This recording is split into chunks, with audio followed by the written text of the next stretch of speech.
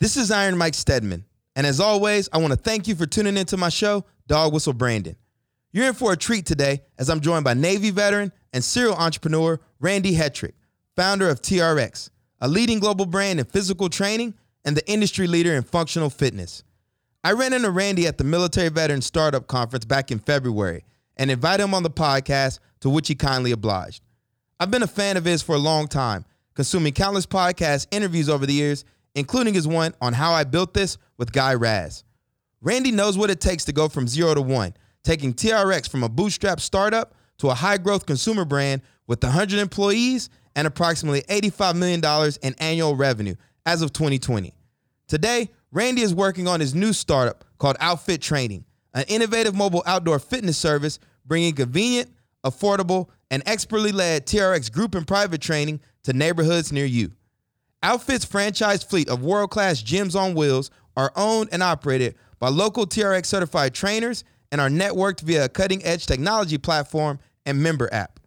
Before diving into Outfit, Randy and I discussed the origins of TRX, including how he identified the market opportunity for their legendary suspension trainers, his approach to product design, and how TRX went to market and eventually scaled up.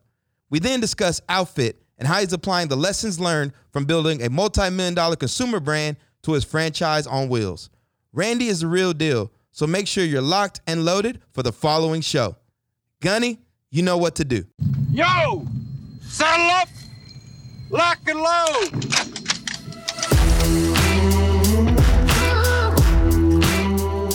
You're listening to Dog Whistle Branding, brought to you by the team at Ironbound Media and the Lion's Pride, where we provide no fluff and high-impact brand strategy and business coaching for veteran-owned businesses to keep you in the fight and not face down in a rice paddy. I'm your host, Iron Mike Stedman, the godfather of Dog Whistle Branding, founder of Ironbound Media, and business coach at the Lion's Pride. Before we jump into the show, make sure you subscribe to our newsletter at the link in the show notes or visit our website, dogwhistlebranding.com, to stay up to date on all things DWB. All right, get out your pen and paper and get ready to build a dog whistle brand.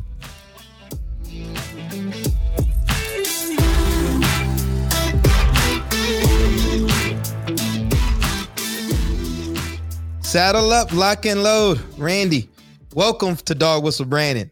Fired up. I'm motivated to have you here. Oh man, it's so amazing when I think about this niche around veteran entrepreneurs, just how I'm able to, go to an event like the Military Veteran Startup Conference, run into you, and I've been listening to you for a while on various different podcasts, how I built this, etc.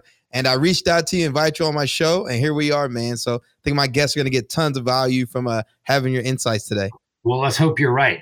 I'm happy to be here, and it was fun meeting you at the event at the Marines Memorial, and I'm excited to be able to support what you're doing as well.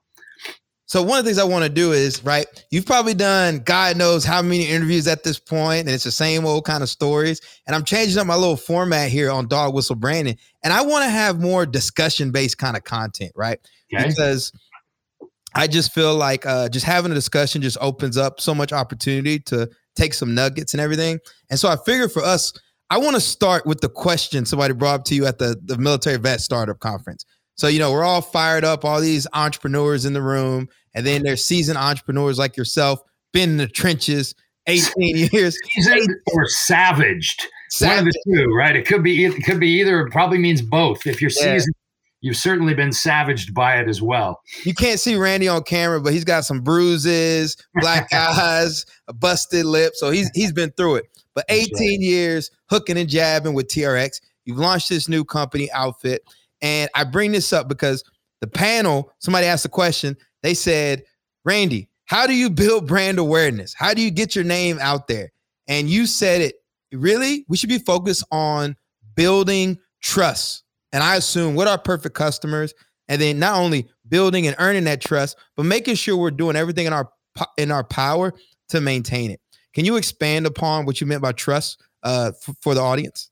Yeah, well, if I remember right, we were talking about branding, right? We were talking about sort of how to get your name out, and then that sort of expanded into like, how do I get my brand to be recognized? And what I think what I had said, because it's what I believe, is that really brands are lots of things, but they all add up to one word, which is trust. And it's about creating a trusted service product for the customer, right? It's a service or a product that you articulate, you make a brand promise to a potential customer, they choose to give it a go.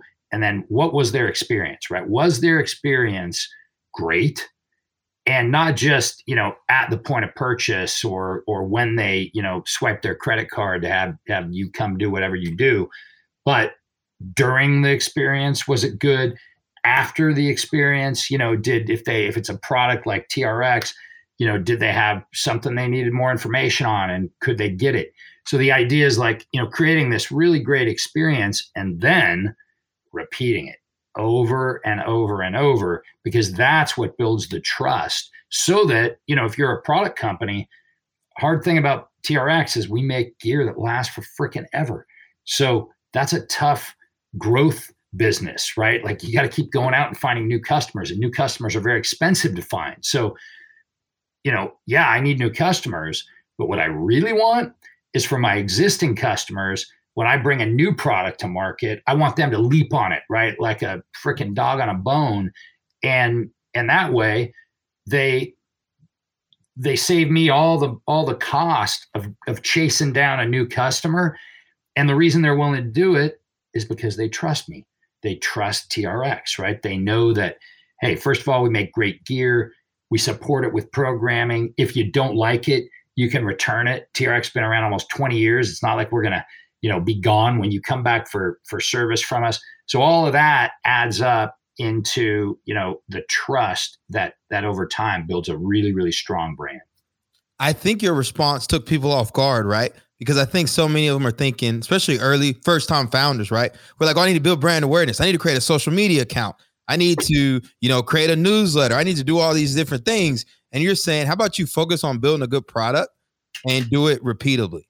And like the only way you can do that is getting the product in the hands of people, getting real customers that you're solving a specific pain point for, and learning from them instead of just like, we all know that starting a business is really like writing fiction. You don't know what you don't know. You might develop a perfect customer or product thesis, but you're really faking it. And then once you get that market-based feedback, it's like, okay, now we really know, and now we got to scale this thing up. Yeah, I mean, all the things that you mentioned, those are tactics, right? They're tactics. A social media page, a website, packaging. That's all tactics. What really, and it's important stuff, but it comes, I think it's secondary to the primary target, which is to create a great product or a great service that solves somebody's problems. And if you do that in some way, shape, or form, you solve a problem, you make their life better, easier, faster, whatever your sort of point of differentiation is and your unique benefits that you're offering, make sure those are great and make sure they solve a problem. Because if they do, then the market will pull you into it, right? You don't have to push like Sisyphus rolling the rock up the hill. It'll pull you in. And then once you do that over and over and over, now not only will individuals trust you, but they'll trust you to the point where they want to go tell their friends, right? And that's where you really start to recognize and realize the value of a brand. Because everybody talks about brands, but like, yeah, what's it worth? It doesn't show up on a balance sheet, right? I mean, theoretically, it does in goodwill, but brands never get valued properly on a balance sheet. Where brands get valued properly is in the market, that they become their own form of marketing just by existing, because you got it right early on and you built that trust. Trust led to repeat patronage and word of mouth referrals, right? That's where you start to feel the value. So I want to take it back to the foundation of TRX, right? So I remember from the How I Built This podcast, you were I joked with him before we went live, y'all. I was like, man, you got the hell out of Stanford, right? He got his MBA and he was gone. But from all the interviews I heard while you were at Stanford, you were building this product, right? You knew you wanted to be an entrepreneur, et cetera. And one of the things I've been stressing to my audience, not only on this podcast, but another podcast I host for Bunker Labs, is the importance of maintaining this market first mindset. So, a lot of times as entrepreneurs, like we think that if I have the best team, I'm a really great entrepreneur, and I got funding, that means success. But one thing that I'm sure you're aware of, businesses fail for primarily two reasons. Number one, no market need. And number two, they run out of cash. And one of the things that I know we have control over is being intentional about the market opportunities that we're going after. And so from you, I'm curious to learn, where did you see the opportunity for TRX, the initial product, right? Just the resistance bands. And how did you know you could flip that into a business? Well, I mean, I've broke a couple of my own rules with TRX in that, I teach, entrepreneurship at both my alma maters, at USC, at the Marshall School, and then at Stanford Business School. And I'm always hounding people when they're, I'll ask a question, how many entrepreneurs I got in the class right now, and then I'll start asking them, like, what problem do you want to solve? Because if you don't want to solve a problem, you just want to go into a business because you can, like, buckle up. It is not going to be an easy ride, right? And so a little bit of that got violated with TRX because, one reason I didn't know what I didn't know back then, right? I just got out of the SEAL teams, and I wasn't a business dude yet, much less a seasoned entrepreneur. And so it wasn't crystal clear what problem I was solving. That problem, thank God, did exist, right? It did exist, but I knew what it was at my unit level. I didn't know that it was going to be generalizable to the broad population, right? And so the problem that I was solving was, and I created the first suspension trainer out of a jiu-jitsu belt and about 6 feet of harness webbing that we all, in military units, you always have in your kit box, because webbing is useful, right? I mean, that's one of those dirty little secrets that only vets know, is that with some webbing, some 550 cord, and some duct tape, you can conquer the frickin' world. And so I kind of hashed together this harness because we kept deploying into regions where we couldn't go out. It wasn't a peaceful deployment, and we couldn't just go out and, go to a local gym. A lot of the places we were going had no gyms, and we wouldn't deploy with training gear. Your pallet weight was always, there was always op gear that you were having to leave off because of the pallet weight. So you certainly weren't going to load up, dumbbells and Olympic gear. And which meant that when you deployed, all right, it's fine if you deployed for a couple of days, but if you deployed for a couple of weeks, much less a couple of months, and you didn't have access to training gear, well, now how the hell are you going to be a Navy SEAL if you can't train anything other than push-ups? And so I had sort of, hacked together this solution to a problem, which was, I got to train the climbing muscles. And we're a little warehouse with no good access to anything to do pull-ups on. And so that was kind of the initial problem, right, that I was solving. But I don't know how many people have that problem, right? I just know that my guys in the squadron had that problem, and they became super keen users and wanted me to make these for them. And that was like my first indication that, all right, something good here is going on, right? Because I got a bunch of hairy-chested frogmen that normally all they want to do is heckle. And so the fact that these guys are saying to me, like, hey, boss, make me one of your gizmos, and they're willing to pay a case of beer to the rigger out in the Paraloft to go have him make them for them, that told me, like, all right, I'm onto something, because I got a bunch of very high-end physical, or consumers of physical training here. They know their shit when it comes to, to athletic training. That was kind of proof point one. And then when I was at Stanford, you probably heard me tell this story before, but I had a buddy who had been a football player there, undergrad, who knew all the coaches, and got, himself and me permission to go out and train in the athlete training center rather than the campus gym. And when we were out there, all the coaches, every single one of them, over a period of months, came up to me and asked me, like, what the hell is this? And as I would tell them, then they'd immediately go, oh my gosh, this would be great for my linemen. They need this. This would be great for my female sprinters. This would be great for my gymnast. And pretty soon you had, like, pretty much a cross section of humanity that these coaches were telling me, your strap does something that this world-class training room at Stanford University does not have. And that was kind of where I went, all right, now I got 2 proof points, right? I got my SEALs, and I got these coaches that know an awful lot about training, and they're all begging me to make these for them. I wonder if there's something here. And that was kind of the, I cleared enough of a hurdle to answer the question that, yeah, someone's going to buy these. How many people will buy these? I don't know. Right. But I think there's enough here to build some kind of business, and I'm going to give it a go. I know a lot of times we start talking about business, people say like, oh, that it was so obvious, right? They do the case studies and it looks like everything matched up perfectly. But I know that that's not necessarily the case. However, right, there's this saying of like founder product fit. And when I think of you, right, going on deployments, being out there in the sticks, you're observant, right? Like I know when I was on deployment in Afghanistan, Marines and sailors find a way to work out. Like you said, we'll have some 50 cord or whatever. So you might not necessarily have it completely dialed in, but you are observing around you that, hey, these guys and gals are trying to work out.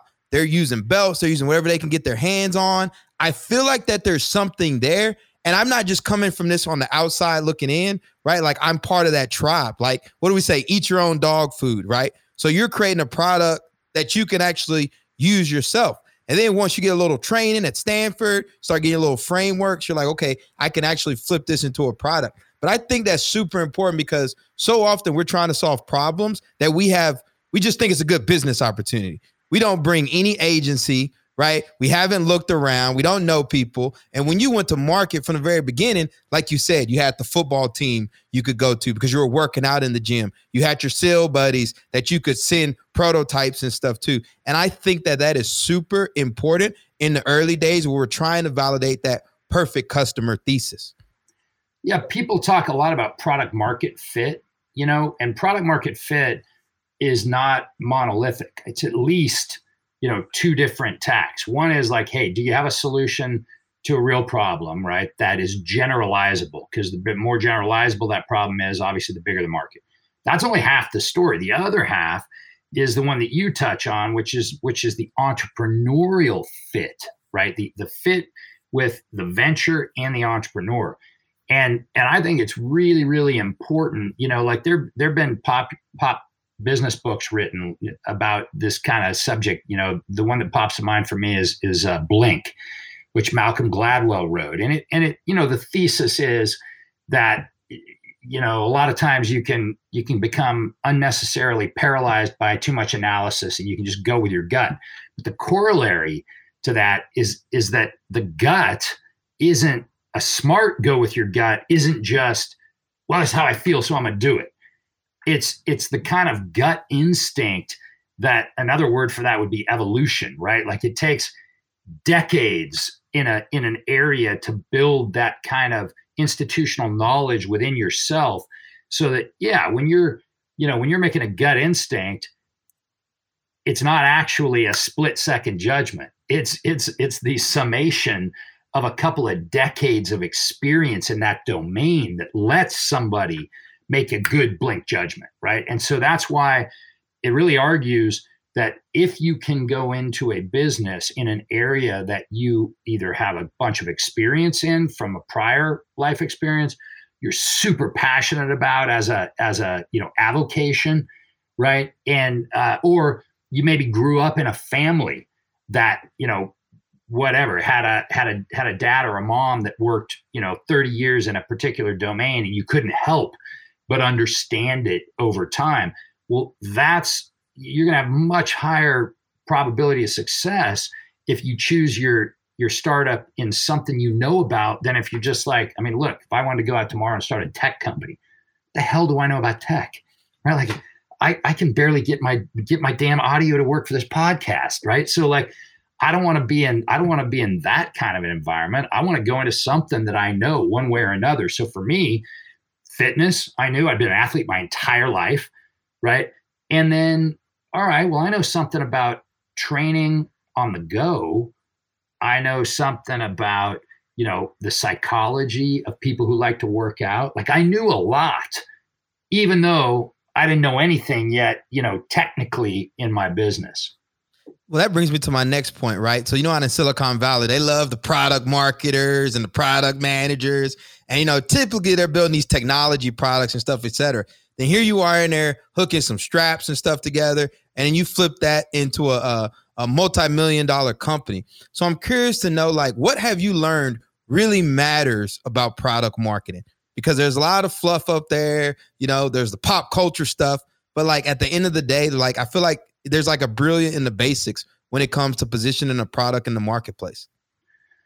Yeah, I wouldn't call myself really a marketer. I've certainly picked up some marketing savvy along the way, but frankly, I think that's something that TRX really was never very good at.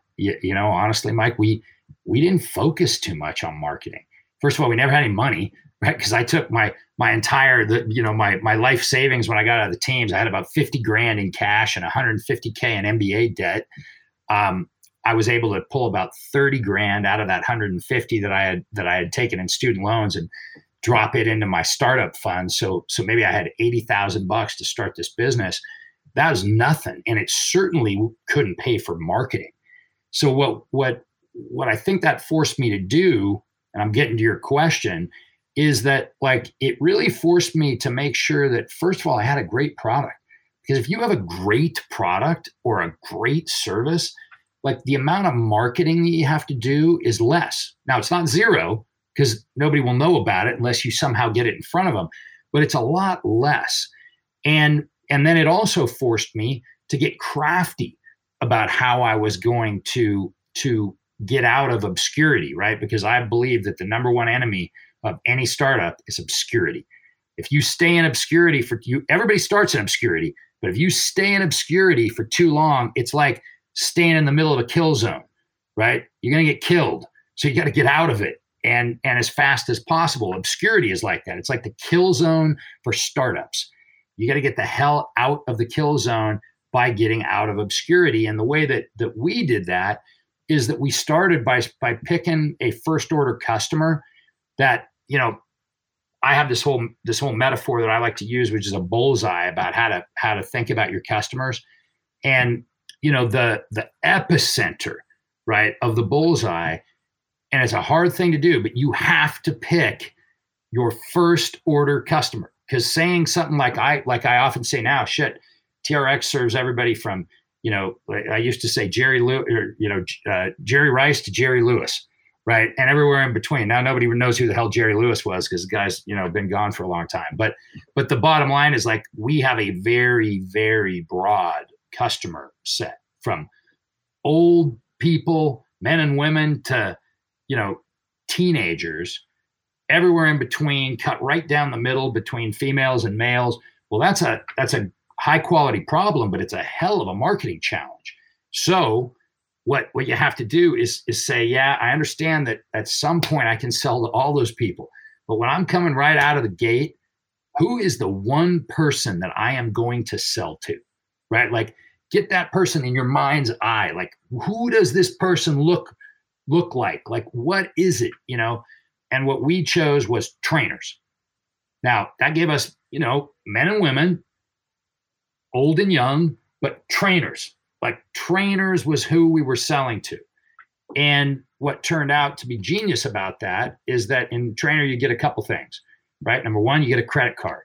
And that means cash on the barrelhead right freaking now, right? Which, to your point, one of the two things that kills every startup, run out of cash.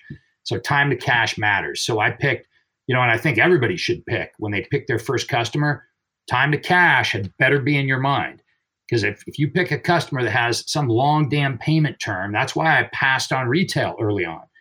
That's why I passed initially on the government, because these long payment cycles, right, I didn't have time for. I'd have somebody who could swipe their card and put money in my bank account so I could pay my electricity and my part-time help. And so that was one of the reasons. The second was that trainers, what do they do for a living? They are the gatekeepers to a host of others who pay them for their expertise in fitness. So if I could take a trainer and sell to him, not only was I getting the cash, he was going to become my ambassador to, maybe a couple hundred clients each year, right? And guess what they have too? They have credit cards. And if they have the endorsement of their trainer and they have a credit card, well, then they can become my customer right away as well, where otherwise, how the hell am I going to go get people in their home when I have two nickels that I'm rubbing together furiously to try to create heat? And I don't know where they are. I don't know who they are, so that's kind of how I thought about it, Mike, is that like first get the product right, which we did, stand behind it, take all the risk out of the equation for your customer, and then choose your first customer very wisely. Ideally, choose customers who can become your ambassadors to others. Yeah, I call it a perfect customer. That's why I kept hearing me say the perfect customer thesis. It's like, product market fit, all that stuff is sound great. Who is the one person you can reach out and touch that your product has value for, and that you can create that like network of scale? And you can even say that trainer, what I like about that also serves as a Trojan horse to more people, because you're right. That trainer serves as social proof. He's interacting with people every day. They're seeing this product and they're like, how do I get one of those? So now you're building trust, not only by having a great product, but, trainers in the eyes of people working out, they have their trust and confidence. So It's a win-win. Now, one thing I haven't brought up on this show yet, which I'm curious to hear your feedback on, is pricing products in the marketplace. How did you think about how much you offer for these initial resistance bands? I screwed it up. That's how I did it. the first thing we did is what everybody does. And, and I had a damn MBA from Stanford. And I still did the dumbest damn thing you could ever imagine. I went, all right, I need to figure out what my gross profit is. Well, what's my cost of goods minus my sale price? And I backed into it, right? I basically said, well, I need to make, I got to make at least 50%, returns. So that means if it costs me, 30, well, I can sell it for 60. Well, maybe a little more, 69, because I have some transaction costs in there. Well, what did I forget? I forgot, that's great if all I ever do is sell my product direct to the customer on my website. But guess what? That's a recipe for staying tiny or going out of business. So what do I need? Well, I need partners. Well, what do they need? They need some damn margin. That's what they need, because they don't want to be my partners for free. So what happened? I mean, honestly, the first straps that we sold, we put on the market for $69. I'll never forget it. Right. And we thought, well, I think at the time, I don't know, they were probably costing us half of that. We figured, we'll be able to make a keystone markup. And then, that's great. We got out of the gate, we started selling, but there were a couple of problems with that. One, I didn't have enough margin to get any other partner, no reseller. I didn't even have margin to pay a salesperson commission, right? So one, you have to think through all of your channel costs, right? And you have to factor those into your price. Don't come out and just think, well, I'm selling direct. Think that a resale partner needs to make between 20 and 50 points. You want to go to sell, I want to sell straps at Dick's Sporting Goods, minimum, they got to make a keystone markup, right? Which means 100% of their cost has to be able to be added.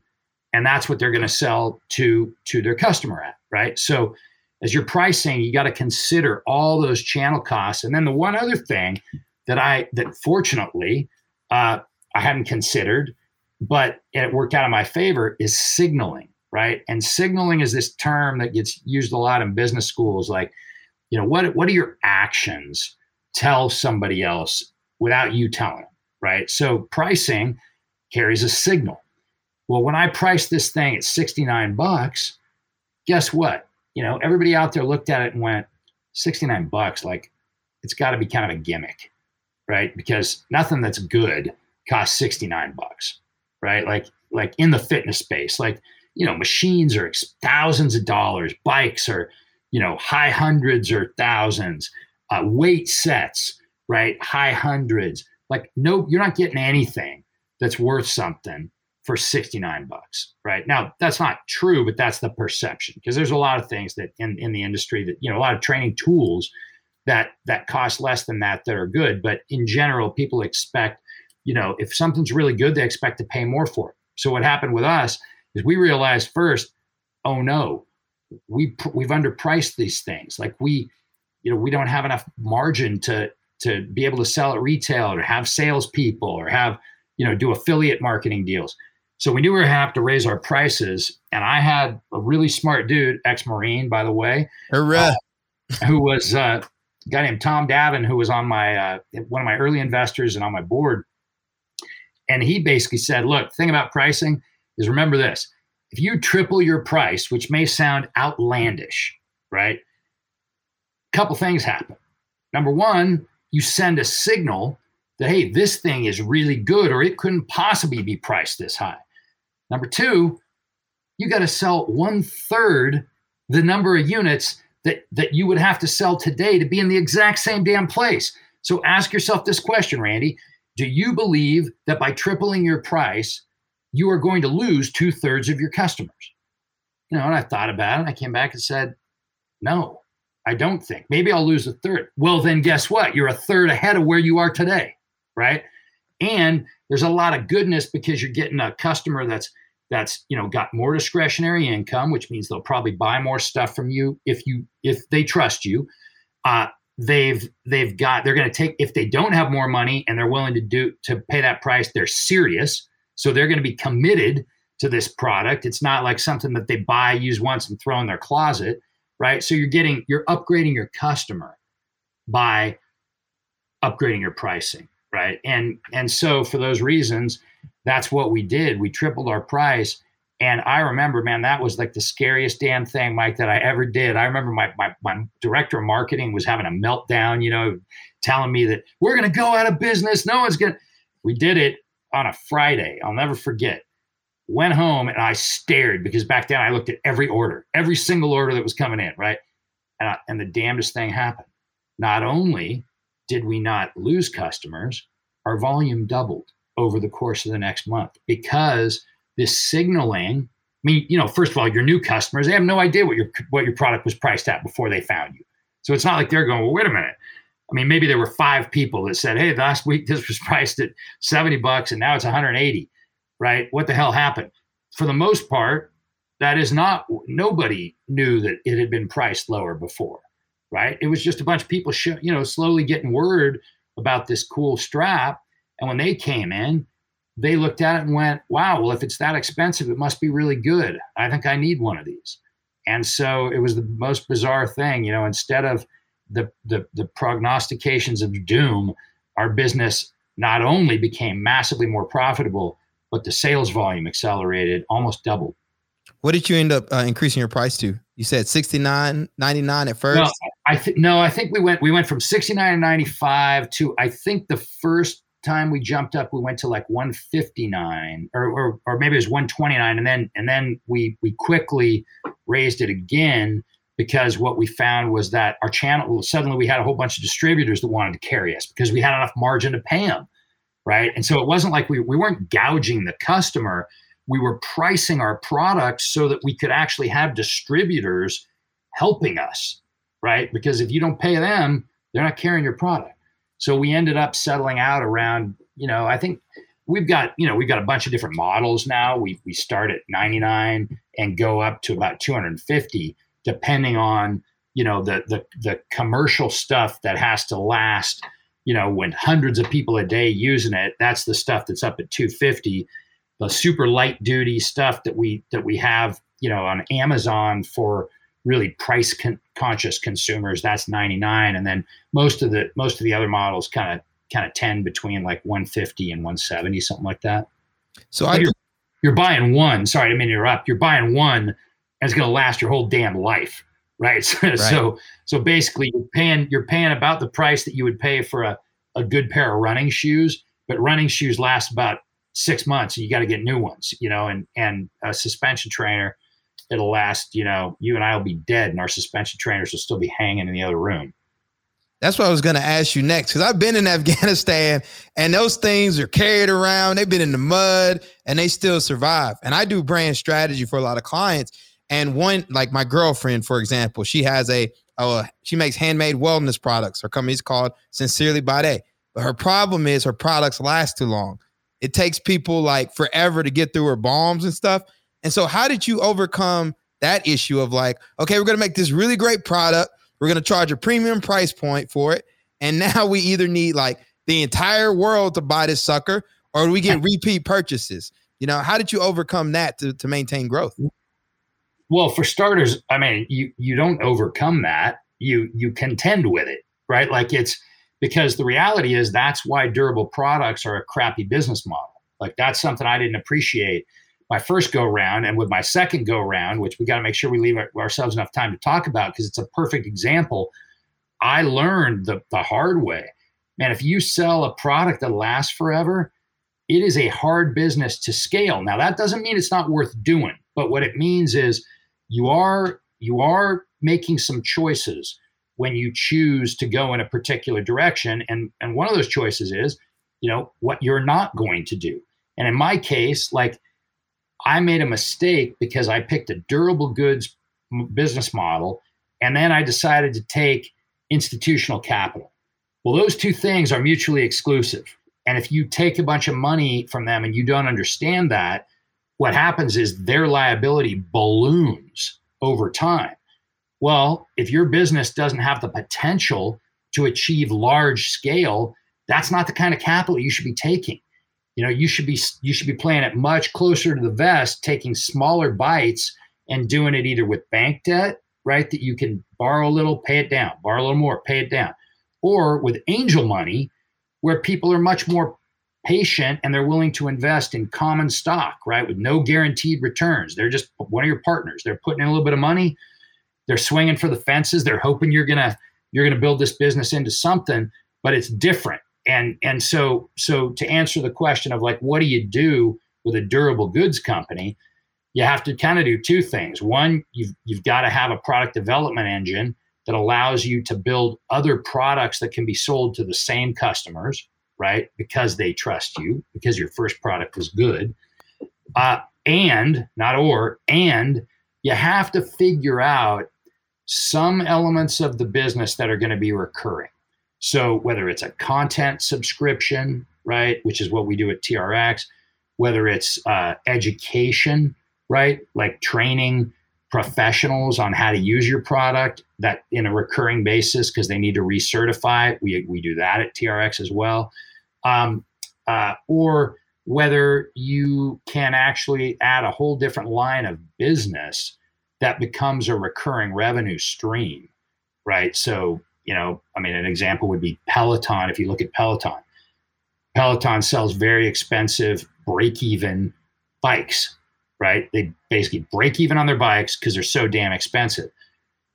All of the money that Peloton makes is through their subscriptions, which is why you've seen them getting hammered over the last, 18 months, because everybody realized there was a lot more hype than there was substance, right? Peloton has a decent business, but it got massively hyped, and as soon as the subscription growth stopped, the air just, the balloon popped and they came crashing back down to earth. I mean, yesterday, I think I saw Peloton was at $20 a share.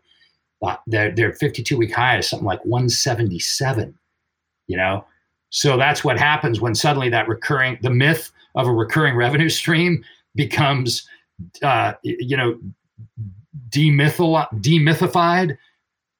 Big troubles, because that's what that business was getting valued on, is the recurring revenue, and durable goods businesses get much lower value because investors know, like, this problem that we're talking about right now. So I appreciate you acknowledging that business is hard. People see someone like you, they're like, "Oh, Randy." I joked with Randy before he jumped on. I was like, I appreciate you being on because, I'm taking you away from print money. And he just kind of shakes his head. Like, business is hard. You got to grind it out. You got to diversify revenue streams. And so as we switch gears to talk about Outfit, on the outside looking in, Randy, someone like me always assumes like, you've made it. You've crossed the threshold. You're a successful entrepreneur. Isn't this when you kick your feet up? Chill out on a beach, drink your Mai Tai, and just love life. But here you are jumping into a new venture, Outfit. And when I ran into you in San Francisco, you were like, "I'm excited to talk about Outfit.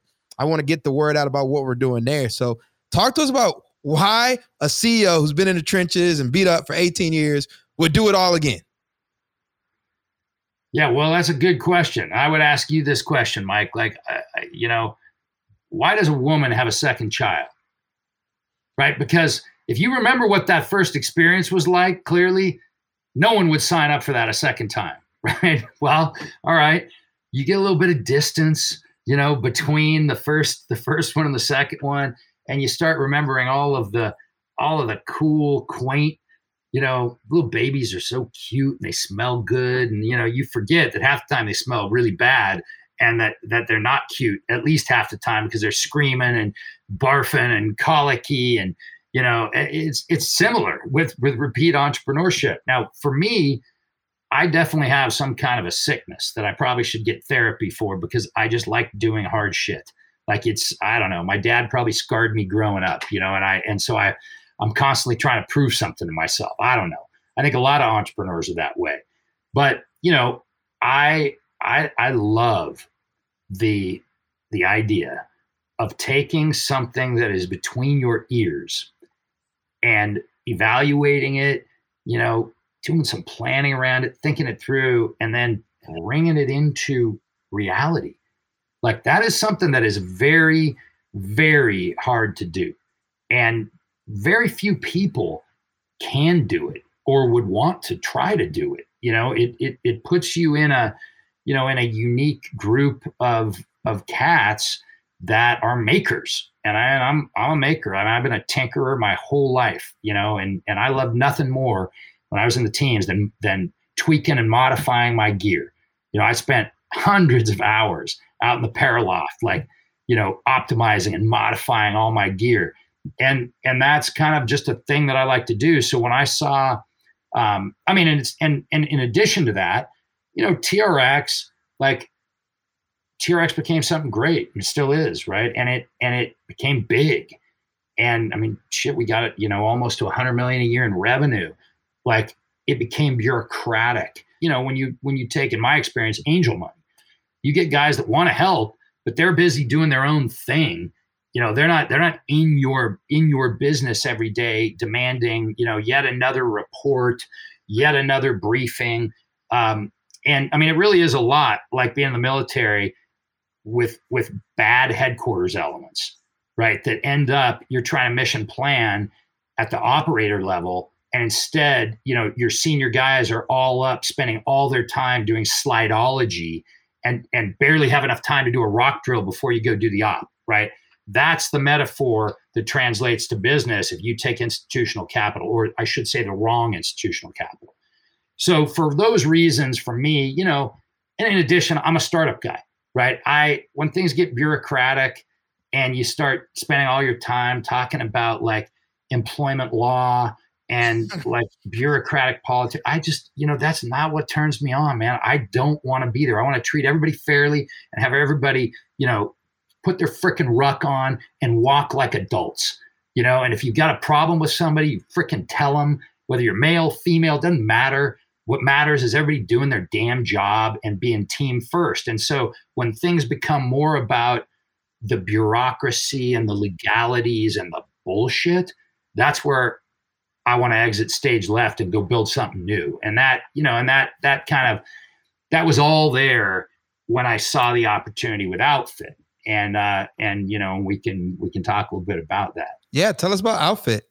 First of all, I like Randy because Randy, he eats his own dog food. He's rocking his TRX hat. He's got his Outfit t-shirt on. You got to be the superhero of your own brand, right? People hiding behind social media, but I look at you and I can tell you get out there and you talk to people and you fire people up about Outfit.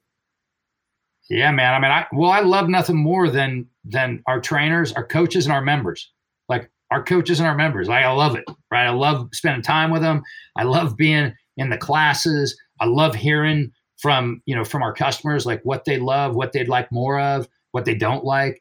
That's just part of what makes me tick. And so the opportunity with Outfit that came along was, for about 10 years ago at TRX, we did this about a 2-year brand activation where we tricked out this Sprinter van full of TRX gear. We put these gull wings that could fold out off the roof and hang suspension trainers from.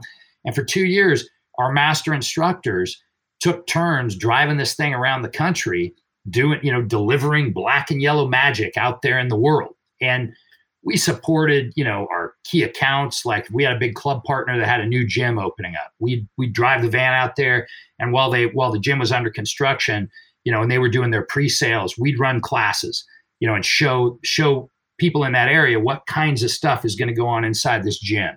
We would show up at that was back when we were first starting to think about going beyond B2B and starting to go B2C. So we'd go to the OP Pro or to some big festivals and basically just run classes. Well, now that was 10 years ago. That was way before the technology to turn that into a business existed, right? So it was amazing experience. We put like 400,000 miles on that van, but eventually, my marketing team was like, "Hey, boss, can we please stop doing this? It takes like 8 people to make this magical, mystery tour happen. And, we've done enough of it." So I said, "Yeah, all right, well, let's do something else."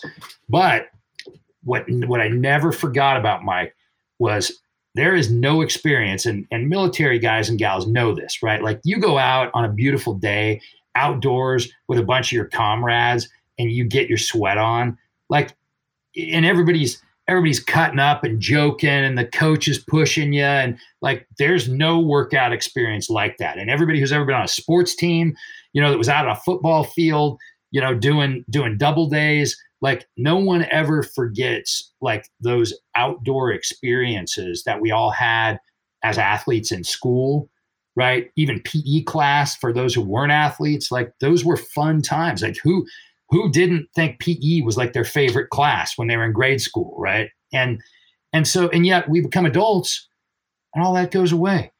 All of a sudden, maybe you're a lone runner or cyclist out there by yourself, but for the most part, if you're going to go work out, you're going into a gym. And I love gyms. I built my whole, first baby, TRX, in partnership with gyms. But I saw this opportunity from TRX on Tour that when we would do these classes outdoors, afterward, every trainer would come up and ask me if they could, get a job with us.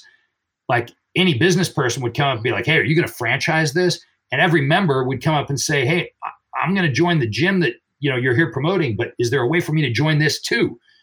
And we would just laugh and say, "Nah, man, this is just a brand activation." But then over the next 10 years, along came Uber. Oh, geolocation. Along came social media. Wow, an effective platform that's low cost to broadcast what you're doing to large numbers of people. And then along came online billing, scheduling, registration, companies like MindBody, which provide most of the club management software for studios. All that became commonplace. And I was sitting there going, all right, well, by this point, we had a really banging, thriving group fitness studio in San Francisco called the TRX Training Center. And, I had a choice. Do I want to duplicate that, which was brick and mortar, right, about 1,500 square feet?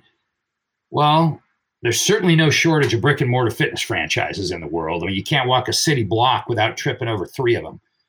And secondly, I built my whole business with TRX in partnership with the gyms.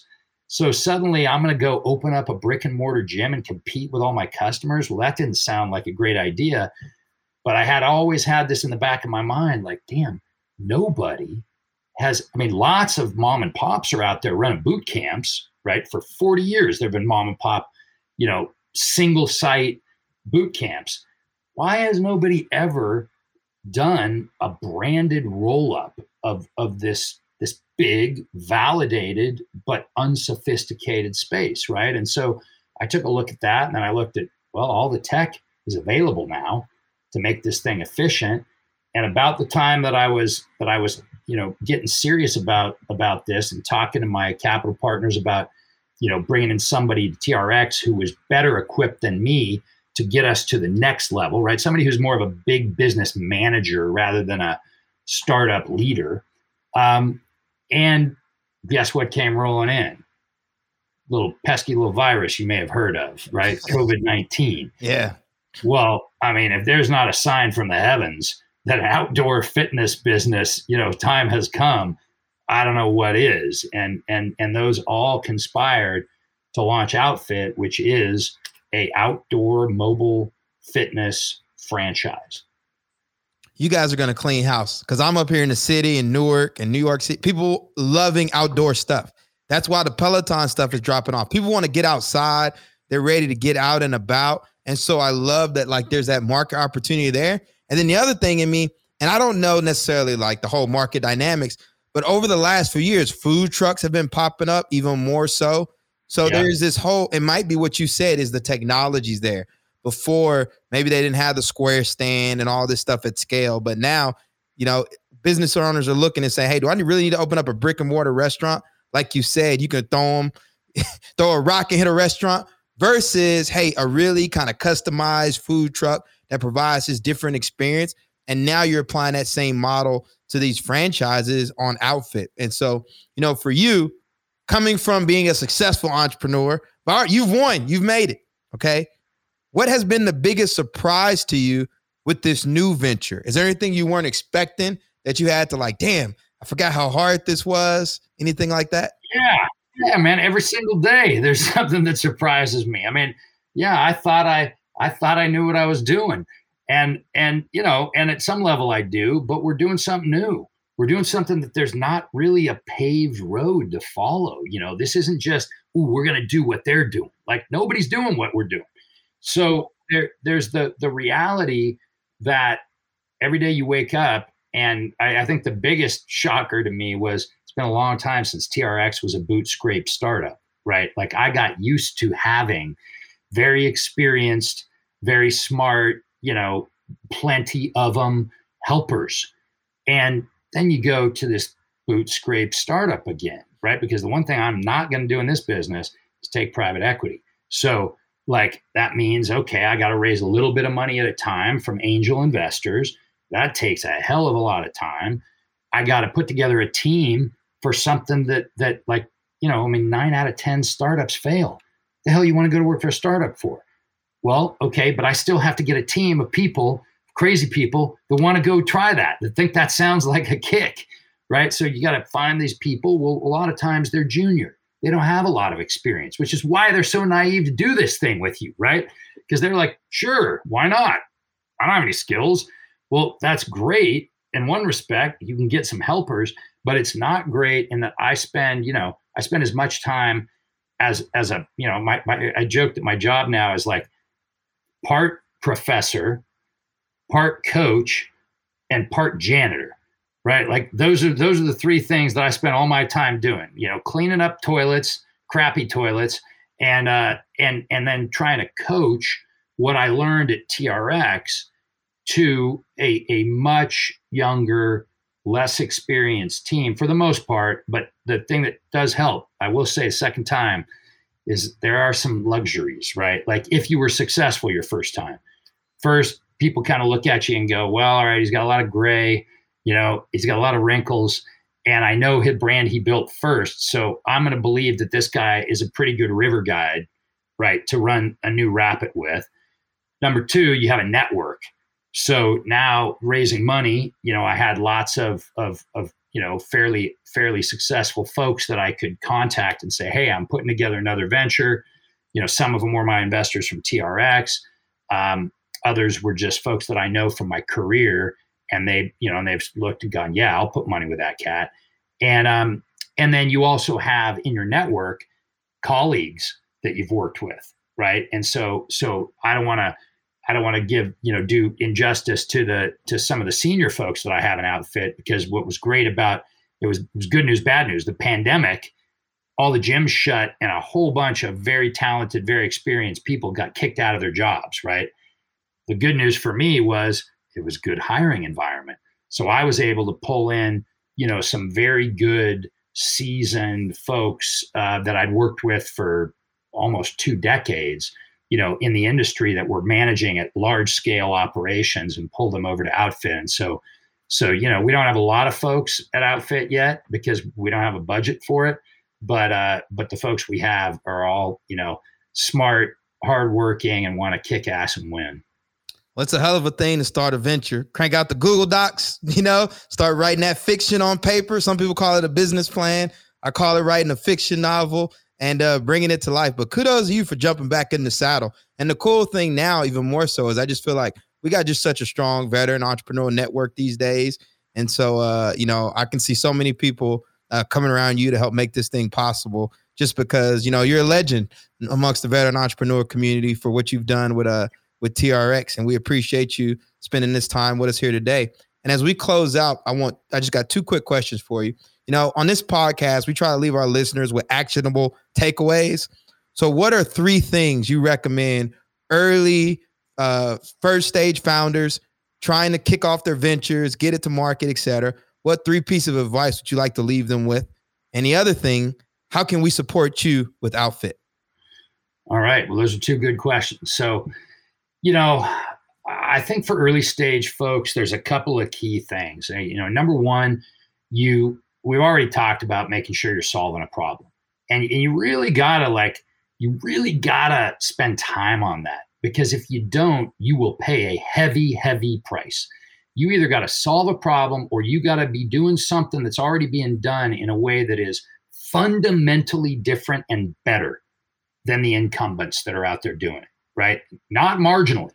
Because when you think about what makes someone shift, right, from one service provider to another, they don't do it because you're a little better. It's a pain in the ass, right? Like if somebody tells you, I can save you 10% on your phone bill. Are you really going and changing your phone service for that? No, because the 10% works out to be whatever, $12 a month, right? And it's too much of a pain in the butt for you to do that. Now, if somebody says, hey, my phone service also delivers unlimited Wi-Fi, or my phone service is 50% less than what you're paying. Okay, well now you've got me interested, right? Fundamentally better, not marginally better. So that's kind of step 1, is you decide what you want to do. Piece of advice 2, figure out early on, right, how you are going to spend your day. And here's how I recommend doing that, because you have to develop a team very quickly. If you don't develop a team, you are very quickly going to burn yourself into a puddle, and you're going to be good at nothing, and your business is going to come to a grinding halt. So you have to get a team, but then once you have a few people that are in it with you, you have to decide, how am I going to spend my day, right? What things am I going to focus on? And I have a good tool for that. I think I shared it when we were at the seminar at the Marine Memorial, because it's helpful to me. I have like a little metaphorical lens that I hold up, and I look at my to-do list each day. And that lens separates the things that only I can do from the things on that list that someone else on my team can do. And what I do is I pull the things that only I can do out, set them to the side, take the things that are left by definition someone else can do, and go give them to those people, right? One by one, to the person who should have them. Then I go back to my list and I go, all right, which one of these things is about to burn my feet off? That goes 1. Which one's 5 feet from? I like to use the burning tumbleweed metaphor, right? These tumbleweeds are coming at you and they're burning, they're on fire. Well, you don't have a choice to ignore the one that's about to light you up. You have to deal with it. But then there's one that's 5 yards away. Then there's one that's 15 yards away. Then there's one that's way out there 100 yards away. Well, that can wait, right? Because it's got to bounce its way toward me.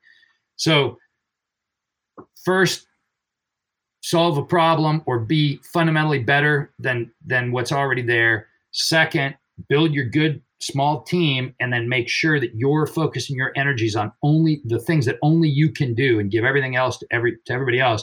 And third is get freaking profitable as fast as you can. And here's why. Like a lot of startups, in fact, almost all startups start negative.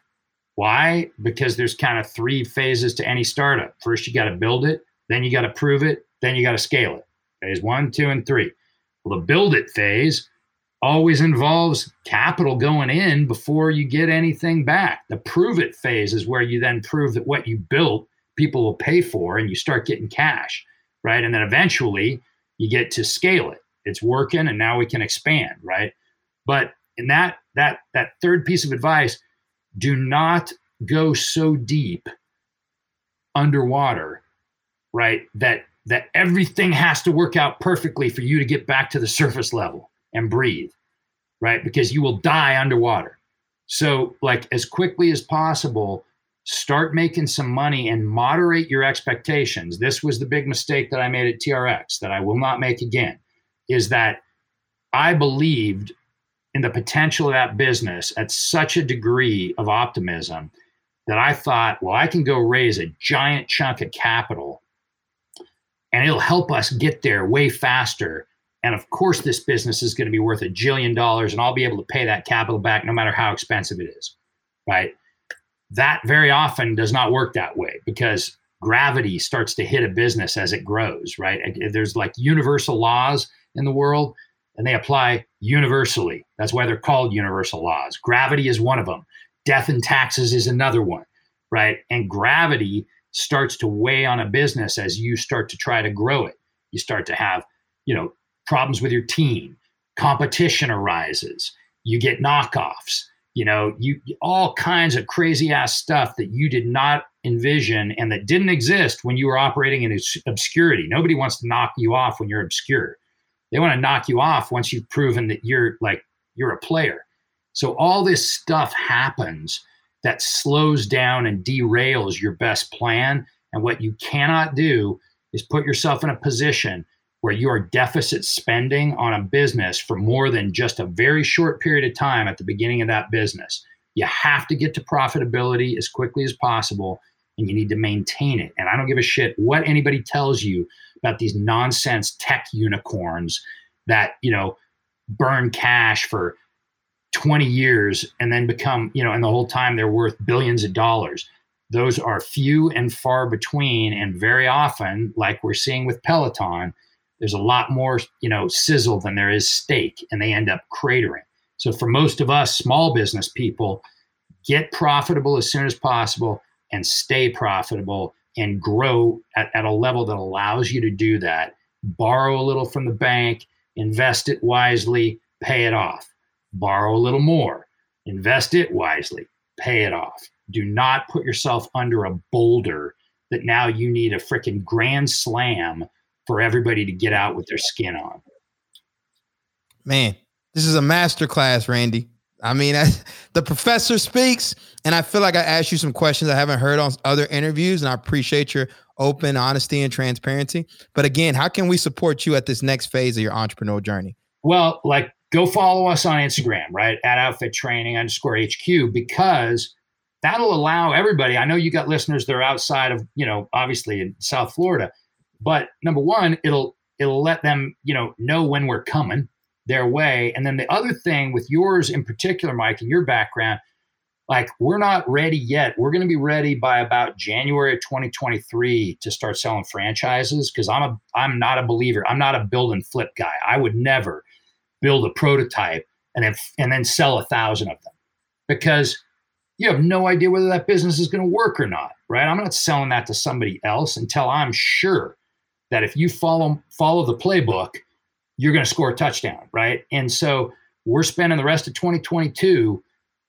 building that playbook and learning on our dime, right? Our dime, not on a franchise partner's dime, what to do and what not to do. At the end of this year, by January of next year, we're going to start franchising. And I believe this could be one of the, if not the single best post-service business ownership opportunity for vets that there will ever be. I mean, we because the cost is so low relative to, if you said to me, Randy, I'm rich and I want to put my son in business, I want to prepay for everything. I want to own the van outright, the territory, the rights, prepay the first year's, minimum royalties. What would that cost? It costs about $150,000 all in. And about $90,000 of that is financeable by Ford, right?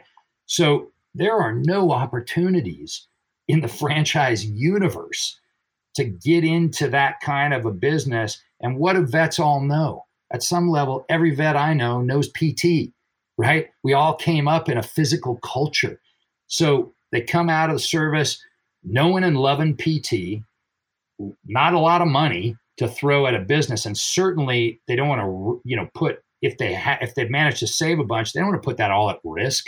So, getting into a business that has a very low cost of entry, very low operating expenses, and that you can break even quickly doing something you love doing, right, is, I think, an incredible opportunity for vets. And we're gonna offer, business ownership opportunities to some other populations that often get priced out of the franchise market. Female entrepreneurs, right, who have kids, and like this is a career where you're building real net worth. That if you got to take off a few months to go have kid, it works. You hire another trainer to replace you during that time frame. You go have your kid, and when you're ready, you come back and pick back up where you left off, right? Minority business owners, like a lot of that population may not be able to afford to go throw $1 million.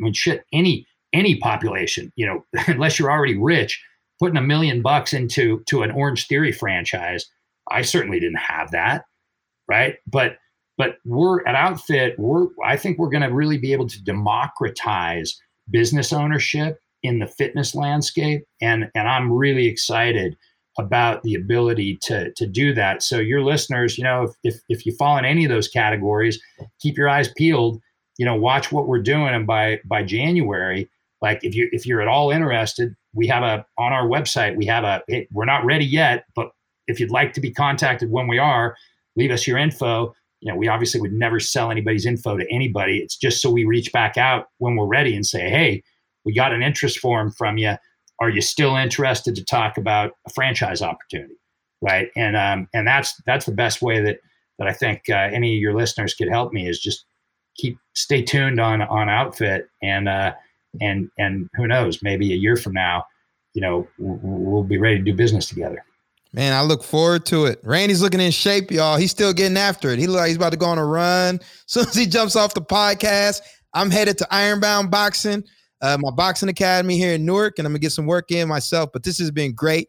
Shout out to Randy and the team at Outfit and TRX for all the amazing work they're doing. For all our listeners, make sure you subscribe to the Dog Whistle Branding newsletter at the link in the show notes. And Randy, one thing I would love to do is I've been stepping up my writing ability, and we've got this great newsletter. I would love to do our own Dog Whistle Branding case study on TRX because you've done some amazing stuff with it, from how you train people to use the product, which I think is one of the best marketing strategies there is educate your users how to win with your product. And I would love to highlight that, feature it in the newsletter, and send it to you to give me the thumbs up. Anytime you want to do it, Mike, I'm all about it. I love what you're doing.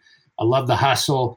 I love Dog Whistle. I think that, as I told you, I think that's one of the coolest names I've ever heard for a branding agency. And yeah, man, anything I can do to support you, I'm all about it. So let me know when you want to write that piece, and I've spent a few more years than you writing, so I can even edit some of your poor grammar, I'm sure, at this point.